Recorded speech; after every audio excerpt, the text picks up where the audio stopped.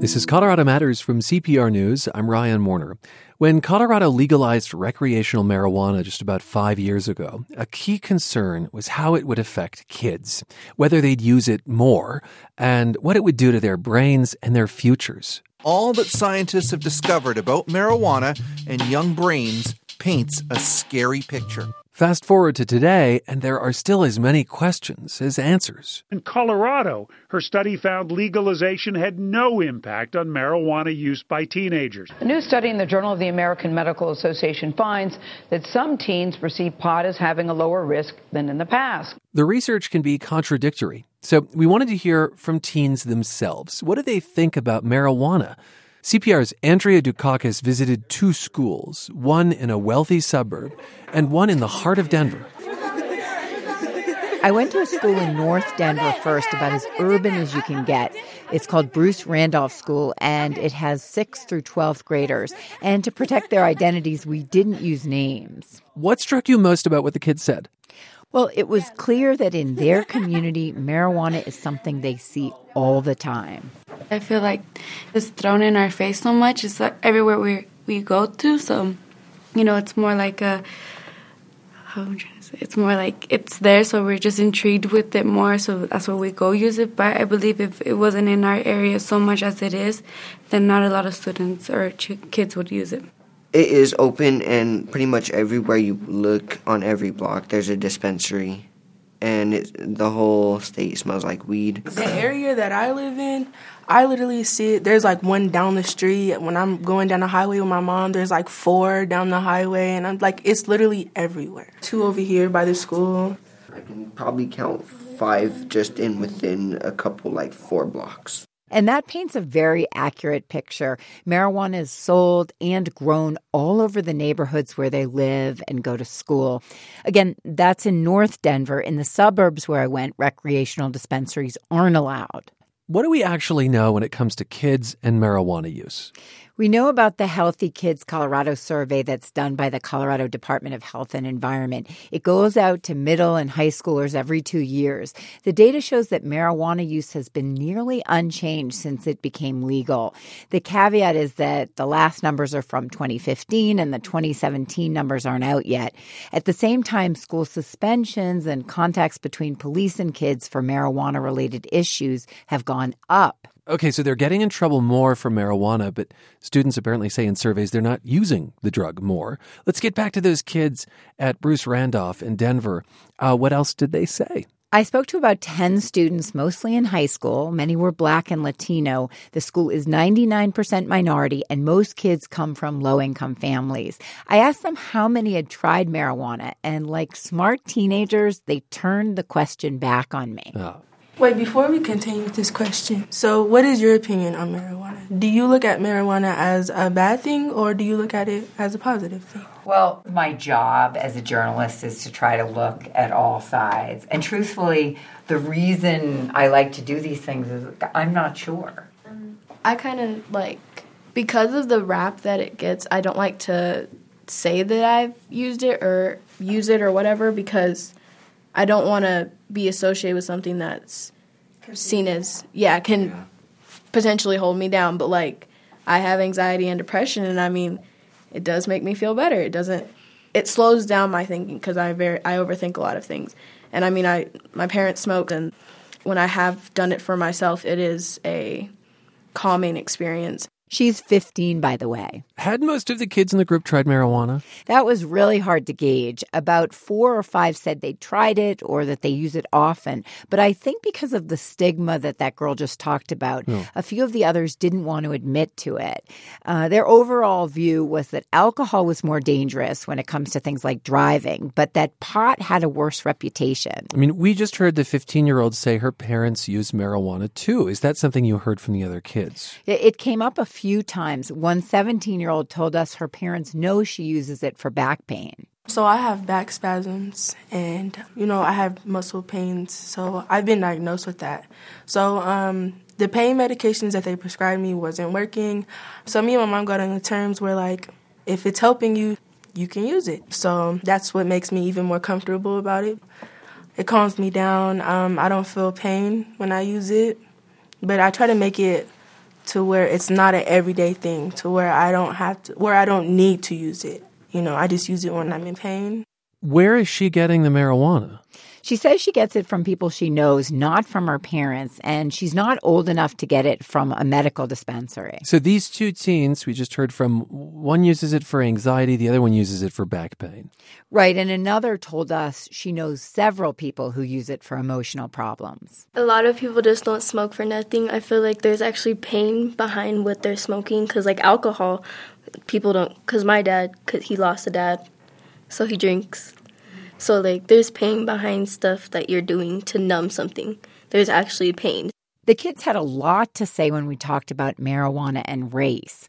One of the girls in the group who's African-American was sitting across from a boy who's white. And it was really a mature moment to watch when the two started talking about something that happened at school. The boy apparently brought marijuana to school, and the girl says adults there didn't see it as a big deal.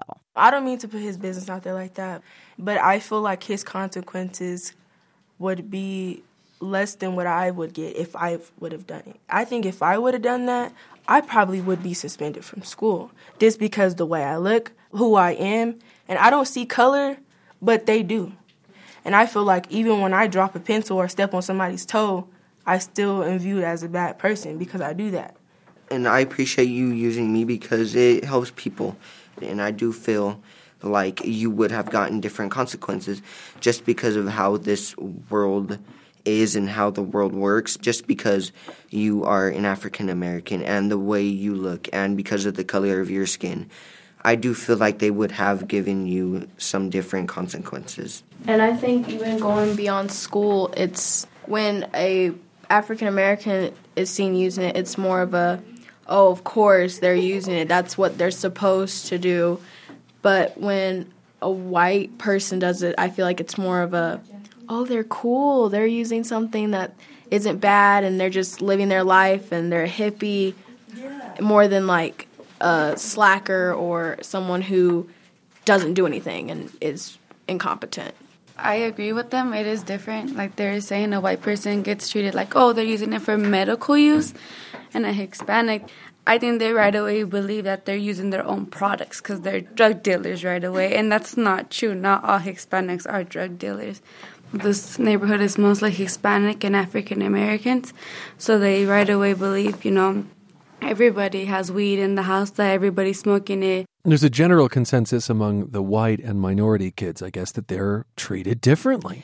Yes, and there's research that backs this up. Studies show arrest rates for Black and Latino kids have risen dramatically since legalization, even though in that state survey I mentioned, white and minority kids say they use pot at about the same rate. Huh. Bye, guys. Nice to meet you. We thanked the kids, and next I headed to that suburban school where there actually aren't any dispensaries nearby. But students are still very familiar with pot, and the school's using marijuana tax money to teach about the drug.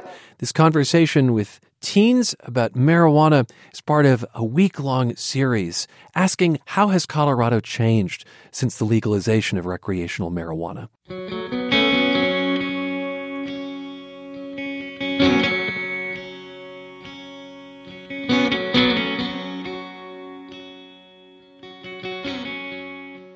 Let's rejoin our conversation with kids in Colorado about marijuana. This is part of a series this week looking at how cannabis has changed Colorado in the 5 years or so since the recreational stuff was legalized. All along, Governor John Hickenlooper has expressed his concern over the effects on teens. There's this risk that they could permanently diminish their long-term memory. Back in the day, candy cigarettes desensitized kids to the dangers of tobacco. And today, pot-infused gummy bears send the wrong message to our kids about marijuana. Kids should not ever get THC in their system. He's hardly alone, but even today, the facts aren't clear. A 2015 survey of Colorado middle and high school students found that legalization hadn't led to any significant rise in the number of kids who use marijuana, but in the last year, school suspensions related to the drug have gone up. Just before the school year ended, CPR's Andrea Dukakis visited 2 schools, and she's back now with word from a more suburban one. Hi, Andrea. Hi, Ryan. Okay, we had heard from those 6th through 12th graders at Bruce Randolph in North Denver. 99% minority student body there, most from low-income families. Where are we headed next? Then we went to talk with kids at Mesa Middle School in Castle Rock, south of Denver. The suburb doesn't have pot dispensaries, but kids there are very familiar with marijuana. A lot of people who do it stick up for it, and that's kind of a way you can tell who does it and who doesn't. Like, they kind of defend their actions for it and, like, defend what it does to you. And like we did at Bruce Randolph, we're not using the kids' names to protect their identities. These were mostly white, affluent kids, and in general, they were younger than the students at Bruce Randolph. A few said they had tried pot, more said they see it around, and many said they'd heard negative things about it. A lot of people will stick up for marijuana by saying, hey, it's grown, so it's got to be organic. Just because something's grown doesn't mean that it's safe. Just like because it's legal doesn't mean that you should do it. Sometimes if you do lots of doses of marijuana, you can prevent brain development, which is vitally important for someone young. One middle schooler in the class told my producer, Rachel Estabrook, about someone he used to be close to. I know one friend, I was really good friends with him at the beginning of the year, and then I knew he started, smoking weed, and then he started to, be really tired at school and just show up late, and his grades went down, really fast, and he just really changed a lot. Was he in 8th grade, too? Mm-hmm. Yeah, he was in 8th grade. Were you guys able to talk about that, or were you just kind of like, it's not really me? Yeah, I just strayed away from that stuff. I didn't really care. Do you know why he started using? Yeah, both his parents did, and then he just caught along, I guess. Did they give it to him at home? Mm-hmm. Yeah, he did it at his house with his parents. How was that to kind of lose your friend? Well, it was weird, but, we still talk as friends, but not good friends, we don't talk about deep stuff, I guess, or whatever. My goodness, this has to be a theme now at both schools. Kids whose parents use marijuana and sometimes give it to them. Right, and the kids seem really affected by whether the adults around them are using. Like this other boy who says he hears from teachers that it's bad, but he sees the opposite from adults he looks up to. So I ski a lot, and skiing in the mountains is definitely a culture for marijuana, and it's kind of everywhere. And I'm on a ski team as well, and on my ski team, there's some of my coaches, they're daily users, and 2 of them have graduated Harvard, and they smoked marijuana throughout their time at Harvard, and they graduated Harvard with a 3.9 GPA, and marijuana didn't really have an effect on them. Andrea, you hinted earlier that this school has some kind of curriculum around marijuana. Right. This is a Douglas County school. They want to get out in front of this issue. So they applied for a state grant to teach middle school kids about the harms that marijuana can cause without the "this is your brain on drugs" message. That kind of preachiness. Yeah, the egg frying in the pan. The school is aware that since pot was legalized, kids don't see it as harmful as they used to, though there seems to be some difference between which kids perceive harm. A study found high schoolers in areas where there are dispensaries are more likely to think it's not harmful. Okay. Douglas County also wants kids to understand research that says the effects of the drug are worse on kids than adults. I'm not here to give you my opinions about marijuana. I don't think that's effective, and I don't think that's helpful for you. Teacher Katie Dorbin let us sit in on the class. We're going to talk about science today, what you know or think you know, or what you wonder. Dorbin goes through some of the research about marijuana. There is a high correlation between early and frequent use of marijuana and early onset of schizophrenia, and that hasn't just been established in one study. It's been multiple studies that have shown that correlation. And anecdotally, I have a cousin that started to use marijuana when he was, 13, 14 years old.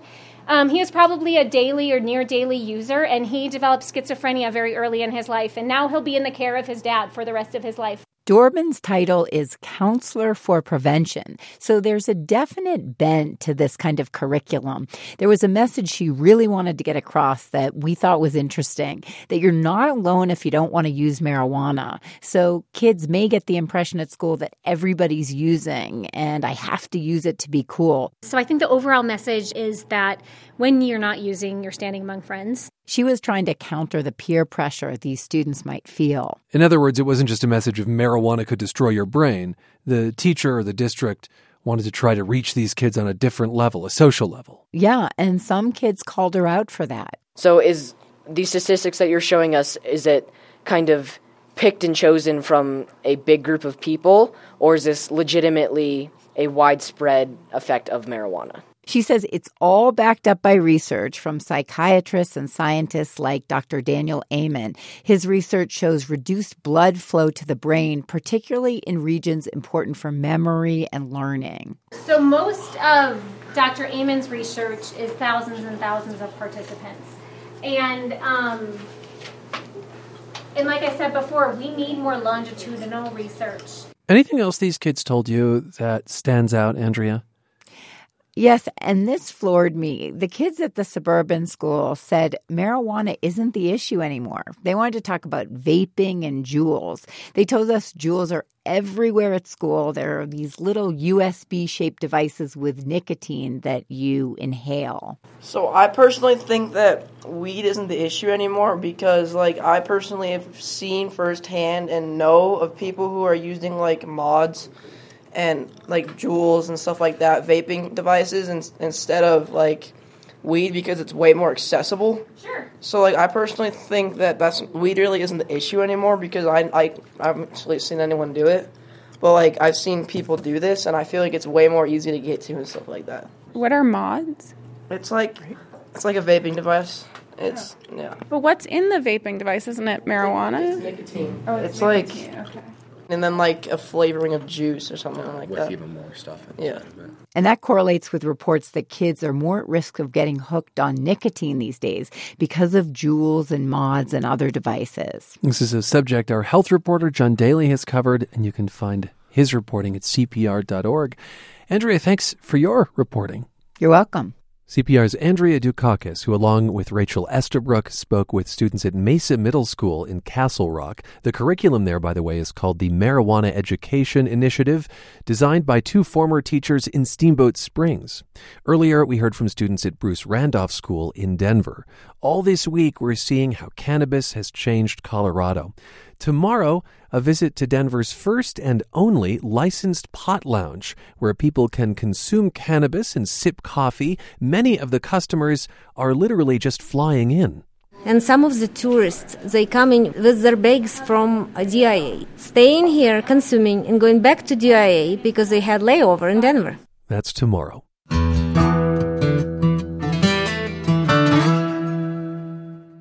A new theater experience in Denver isn't in the theater. It requires you to put on headphones and walk around the city following commands. We checked it out. Hey, how's it going? There's two of you? Three. Three? Okay, perfect. When you're ready, just head over here, take a right at the fence, and they'll be all set to go. Hi, my name is Aaron McMullen. I am a house manager at the Denver Center for the Performing Arts. We are here at 13th and Mariposa. The maximum amount of people that we have on each tour is 50. They will be collecting a device transmitting sounds, narrative, as well as music, and many different tasks to be done along the way. Here are receivers for you. These are best on you somewhere secure, like to the outside of a pocket or a waistband. Okay. Your headphones will plug into the top of your receiver. I have no idea what I'm in for, by the way. So it's best to have it out. Hi, my name is Jeff Davidson. I'm from Evergreen. I hope to see, Hidden Denver, something you wouldn't normally see. I think I heard it was going to take us down some back alleys or something, so, yeah. Welcome to remote Denver. Thank you for coming all the way out here. Get up now. Become visible. Hi, I'm Sasha Andreev, and I'm from Minneapolis, Minnesota. Early on, we go past this pool, and there's all these people being instructed on a swim class. And that was the first time I started thinking, are these people in on it? Because I'm looking at them, and they're looking back at me, and I feel like this is all a setup. My name is Chris Englert, and I live in Denver. It was great to be on 16th Street Mall and stop at Ryder Square and waltz. It was fun to waltz with strangers and just all of a sudden break into a group of people waltzing to some classical music. It was fantastic. Attention, please. And go. Even if you don't have a partner, you can turn around if you like.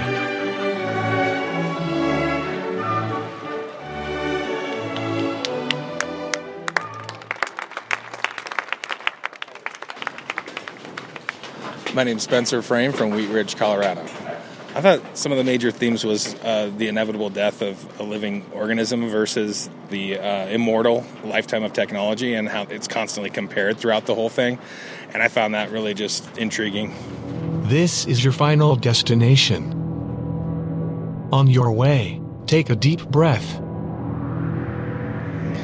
So that's the sound of a new walking tour called Remote Denver. It's put on by the Denver Center for the Performing Arts. And to fill us in, Charlie Miller is here. He is with Off Center. That's the theater company's experimental side. Hi, Charlie. Hi, thanks for having me. So in this production, there are no live actors, and it made me wonder if this is actually theater.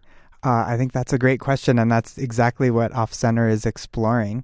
We are committed to outside-of-the-box theatrical experiences and challenging the definitions of theater.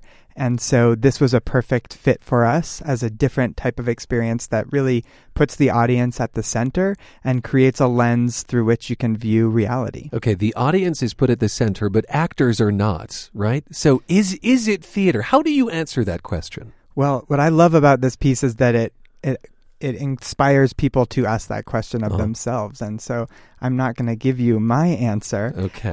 But I consider it within the realm of theatrical experience. And that's the work that Off Center is really excited to be producing in Denver. And in some ways, the participants, the audience, become performers, waltzing in Ryder Square, for example.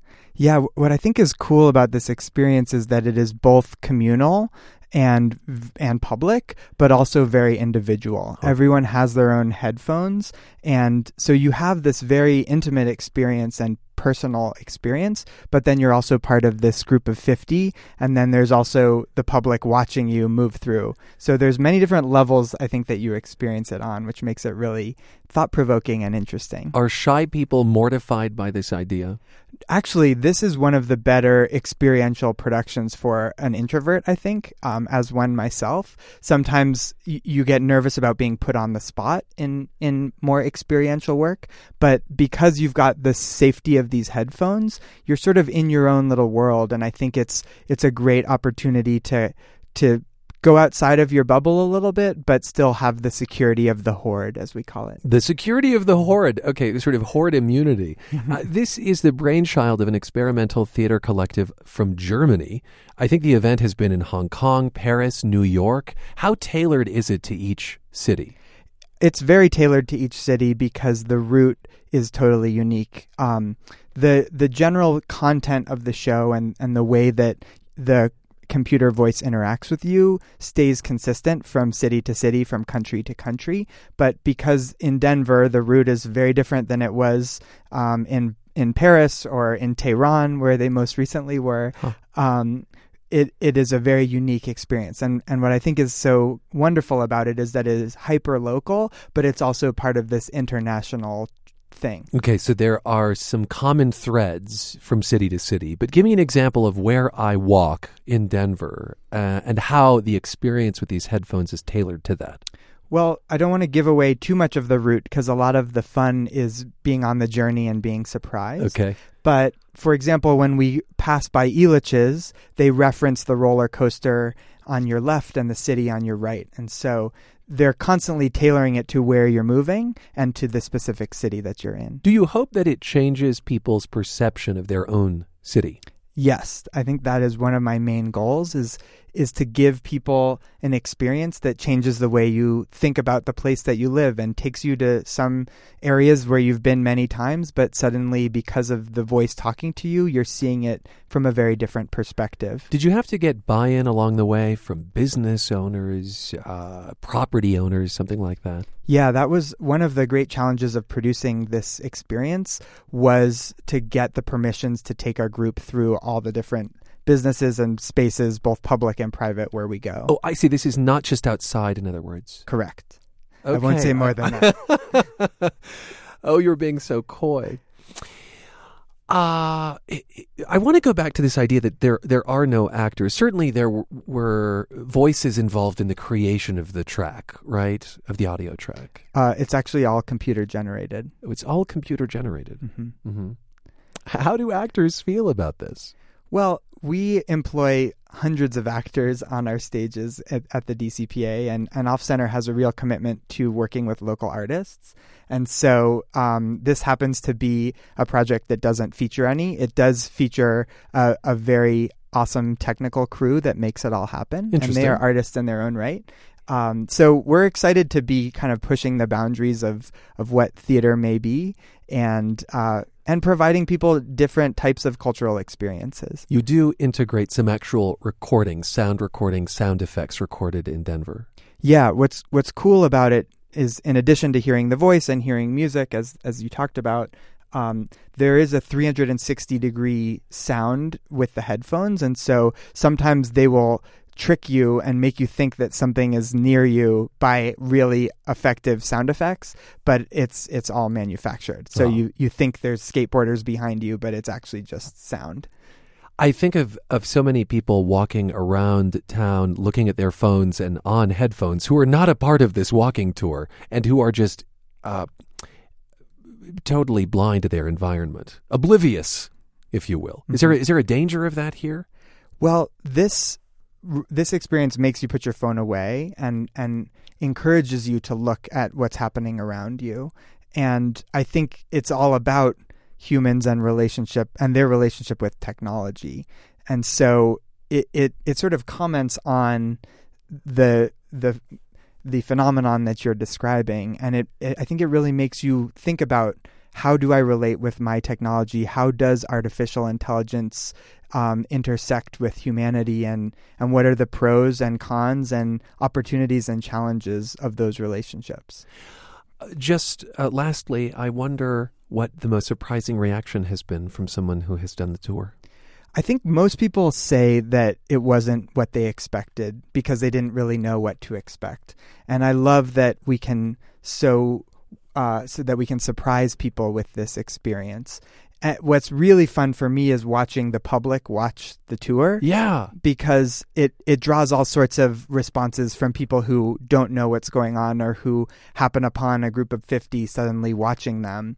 And, we've seen everything from someone dancing and causing a scene to someone bowing when the group applauds to people just looking very puzzled. And we have little cards that we hand out to confused passersby so that they can know what's going on and we don't just leave it a complete mystery. Charlie, thanks for being with us. Thank you for having me. Charlie Miller curates for the Denver Center's experimental branch known as Off Center, and the Remote Denver Walking Tour runs through July 1st.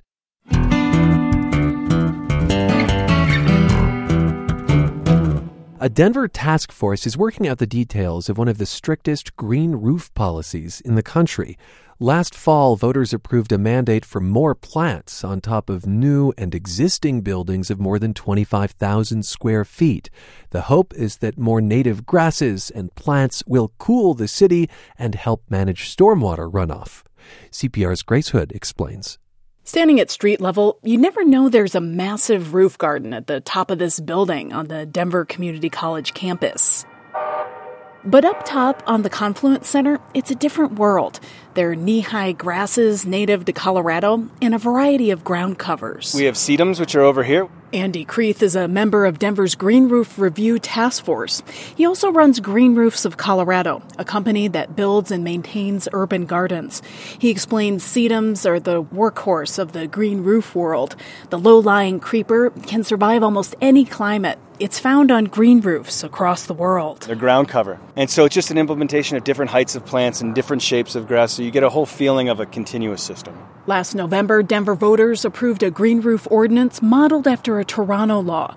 Green roofs absorb heat. They also suck up water, slowing down stormwater that can flood the streets. But Denver's ordinance takes it a step further. New buildings have green roof requirements. Existing buildings can choose between a number of options when replacing a roof. We want to get these benefits for the city, but green roofs may not be the only way to do that. The owners of large commercial buildings have a few options. They must add a cool reflective roof surface and pick from one of 5 choices that include green roof space, but also solar panels or energy efficiency certification. Denver City Council member Mary Beth Sussman, who's a member of the task force, says it's a good compromise. In one estimate that the task force received was that there might be 90% of our existing buildings would not support a green roof. In other words, task force members think that getting existing buildings to do something is better than nothing. Feedback from the public and industry has been mixed. Some in the real estate industry think that the new plan could cause delays in roof replacements for existing buildings. But overall, that group seems favorable to change. It's a little cliche to say what you really want is a win-win. Tammy Dorr is also a member of the task force. She heads up the nonprofit business group Denver Downtown Partnership. Originally, the group opposed the green roof ordinance. But since then, Dorr says negotiations have resulted in more favorable details. There is a policy on the table that the voters voted for. There is a path to implementation. How do you create an environment where you have eager compliance? Meantime, public comment criticizes the task force for giving developers too much leeway. They don't like the idea of green space away from the roof. Stephen Peck is president of Green Roofs for Healthy Cities, a Toronto-based organization that promotes green roofs across the country. Because at the end of the day, you want to make sure you have as much greenery in, on, and around your buildings in Denver as you can, because that's what's going to deliver the maximum amount of benefits. Peck says it is possible to have green spaces at ground level that can still curb the urban heat island effect. But not everything is created equal. For example, a rain garden can't soak up as much water as a green roof. One concern for Peck is that Denver's green roof policy may have grown too complex. There are too many choices. They're all green initiatives, but what the relative cost and benefit of all those initiatives might be is something that has to be carefully considered. Standing between rows of native Colorado grasses, Andy Kreith says he thinks the rules will become more refined over time. Hopefully the idea is to simplify it more. And I think that may happen through the final processes, because this shouldn't be a complicated process. The task force will wrap up its recommendations later this week. The city council will begin weighing the proposal by the end of the month. I'm Grace Hood, CPR News. Denver Health last month became the only hospital in the state, and one of just a few in the country, to offer vaginoplasty. It's a type of gender confirmation surgery, male to female, removing the penis and creating a vagina. Denver Health says there is pent-up demand for this procedure here. Ellie Klein is on the list for surgery. Hi, Ellie. Hi, thank you so much for having me. And Dr. Chris Carey is here. He's a surgeon at Denver Health, recently trained to perform vaginoplasty. He began doing them just last month. Dr. Carey, thanks for being with us. Thank you for having us. Ellie, you are 29 years old, a software engineer in Denver. I understand your surgery is set for next month. Yes, sir. How are you feeling about it? So excited, I can't wait. You can't wait. Tell me what the path has been to this point. It's been a lot of different paperwork and filling things out and kind of getting notes. I had to get letters from different behavioral health people and saying that I really needed this and that they agreed to that. And then my insurance had a certain amount set out of I needed to do all of this. So then I just had to go through that list and do what my insurance was asking to get them to approve me and keep pushing forward for it. So insurance will cover some portion of this? Mm-hmm. Okay. So it's a lot of paperwork. Take me further back than that. When did you realize that you were going down a path that might lead to a procedure like this?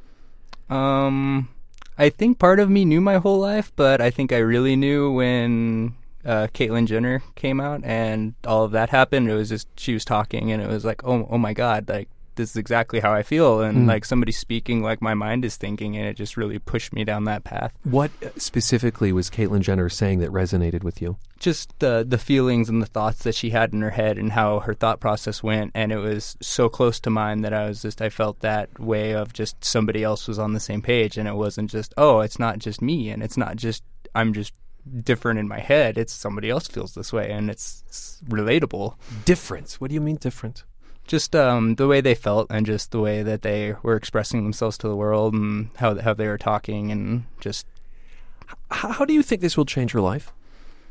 I think it'll change it in a good way just by building my confidence and making me who I feel like I am in my head and making me just not have that hesitation and feel that that will to just be able to live my life and just experience it instead of stop myself because of physical limitations. Physical limitations.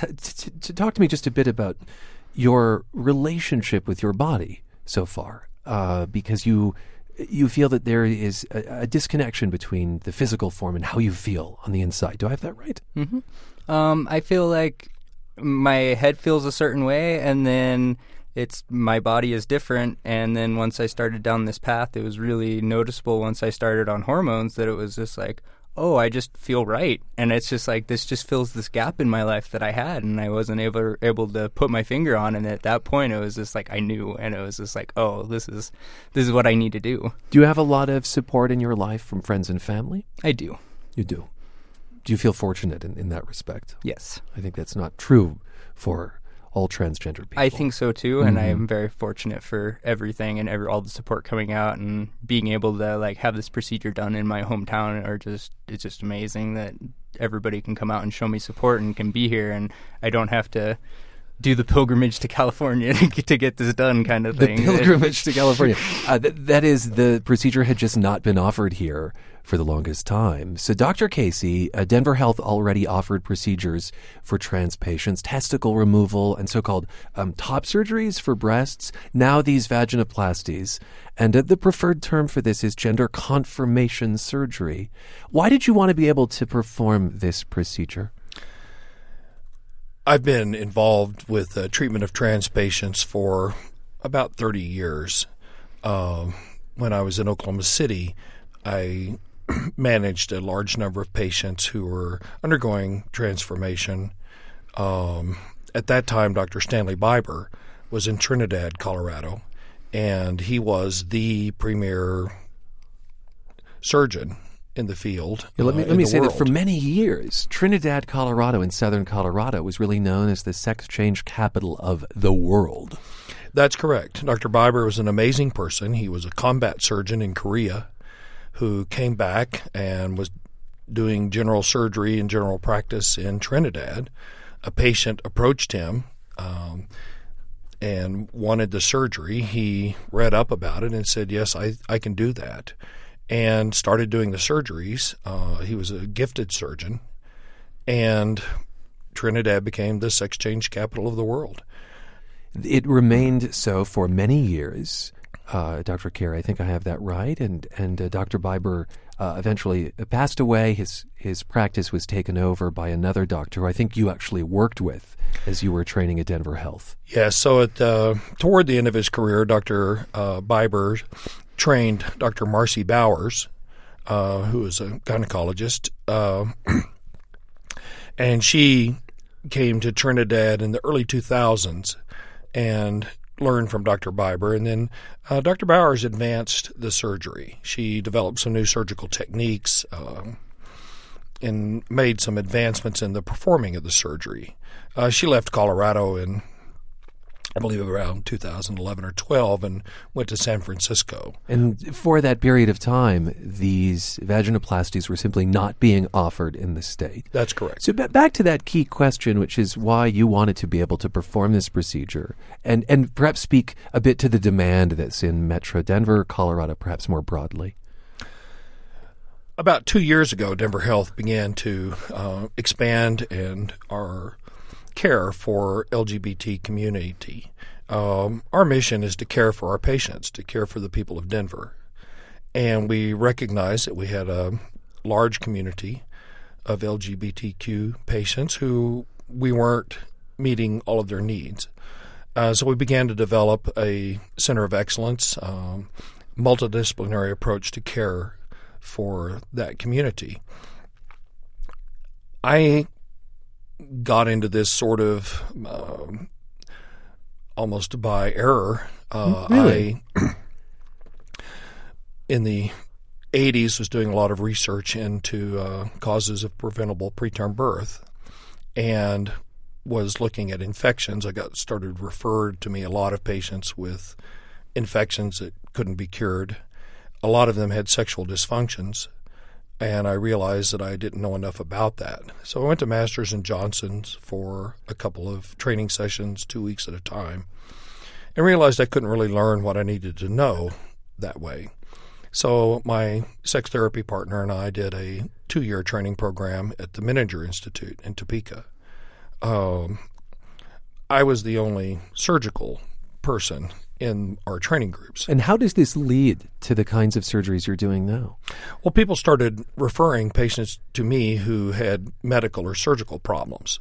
And I started doing a lot of vaginal reconstructions. And then I started to get referred patients who had gender dysphoria.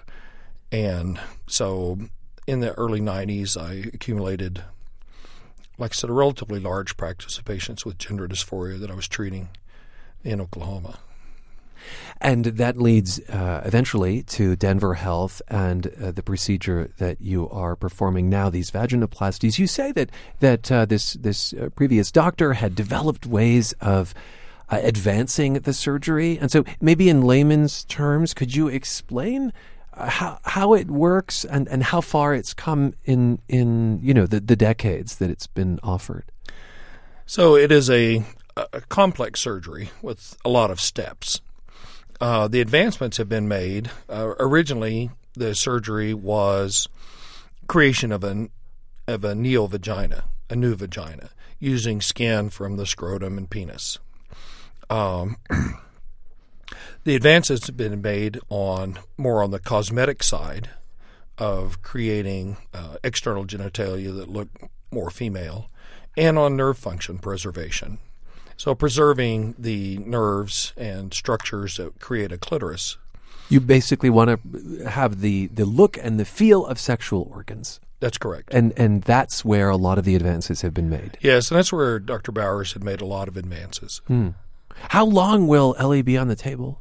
The surgeries take as long as they take, but an average length of time for us now is about 5 hours. About 5 hours. Does that make you nervous, Ellie? I don't think so. I think I know I'm in good hands, so I'm ready for it. How have you been preparing for this? Just give us a sense of what's involved. So you said that you had to meet with behavioral health specialists, for instance. Why that step? Help us understand that. They wanted to make sure that I needed what I wanted and that I wasn't making this big move and going to regret it and have that. So they needed that reassurance. And then for the insurance coverage is kind of like they wanted that too, to cover their butts to be able to say, yes, we need this. This is so fascinating. How do you prove to someone you won't regret something? You just have to prove that it's what you want in your heart and that you see it that way. So it was essentially I got a note from my primary care doctor and then a note from my main counselor, and then my insurance requested that I get a second opinion. So I saw another counselor to see that I really meant what I had told the other people. So I see, a third confirmation. Did that feel like just unnecessary jumping through hoops or the right approach? To me, it did feel like I was doing a lot of jumping through hoops and going a lot of ways, but I knew what the final end goal was, and I knew if I wanted it, I had to make this happen for myself, and I was going to be the one that made it happen. So I just pushed forward on it and kept going through it. There are hard parts for it, and I can feel for anybody going through this process because there's just so much involved in it and so many different T's to cross and I's to dot that you have to get through. Dr. Carey, help me understand the place that these surgeries have in the broader medical community. Perhaps the view that other doctors have of the work you do. Is this now considered mainstream medicine? Is this still considered out of the mainstream? Where is medicine on the view of this now? Well, certainly I think it's much more mainstream medicine than maybe 30 or 40 years ago. We've recognized for a long time that there are patients whose gender identity didn't match their bodies. And part of the advances had to be medical and surgical in treating the patients, but part of it had to be the acceptance that this is a real condition and that the patients need treatment. It's a difficult thing to not have your gender match your body. Every day when you wake up, you kind of, who am I, what am I, where am I today, begin to integrate your personality. A key part of that is, my gender. And for patients whom that doesn't work, doesn't match, they know something's not right from about the age of 3 or 4 onward. And it's suffering. It's very difficult for the patients. The surgery is a step in the transition. It's an important step, but it's only one step, and it's not the end step or the first step. Oh, that's an interesting point. So what are the other steps? So, Ellie Klein, you wake up from that surgical table, and then what? What's still ahead of you? Then I have to kind of just learn the rest of the things I haven't really allowed myself to learn, where it's just I have to then I can flirt and be able to go into a relationship and be able to have these different experiences as a woman, because I'm physically just a woman and I will be seen that way, instead of just I know what's down there, and I know I don't want to be in find myself in that situation, and just kind of even if not a lot of people see that, that's what I see. And I get out of the shower and I know it's there, and it's that reoccurring thought to myself of just what's there and what I was and what I was born as and what my mind feels like I am, and that disconnect between the two, and I won't have that anymore. Thanks so much for sharing this with us. It's incredibly personal, incredibly intimate, and I think it's a big deal that you speak so frankly to us. I really am grateful for your time. Well, of course. Thank you. We heard from Dr. Chris Carey. He's Director of Obstetrics and Gynecology for Denver Health, and he works with the hospital's LGBT Center of Excellence. Denver Health last month became the only hospital in the state and one of just a few in the country to offer vaginoplasty, and Ellie Klein is a patient set to have the surgery next month.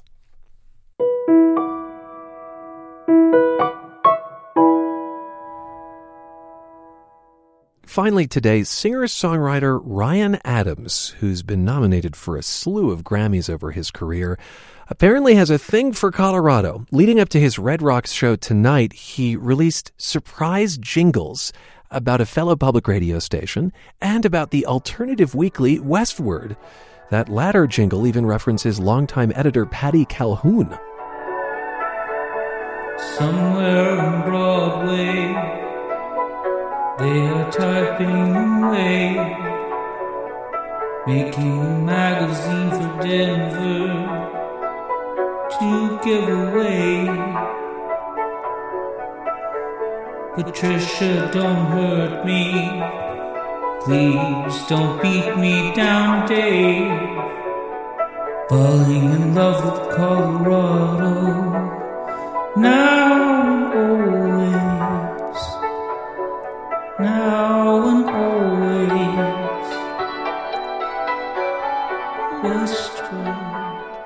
So then, in exchange for a jingle he wrote about Channel 7, that TV station let him do the weather. Okay, I don't know what I'm doing. So it looks like it's going to be 60, storms in the east, dry, warm metro, as you can see here. Southeast winds, 10 to 15 miles an hour. For anybody that's super into the wind, there you go.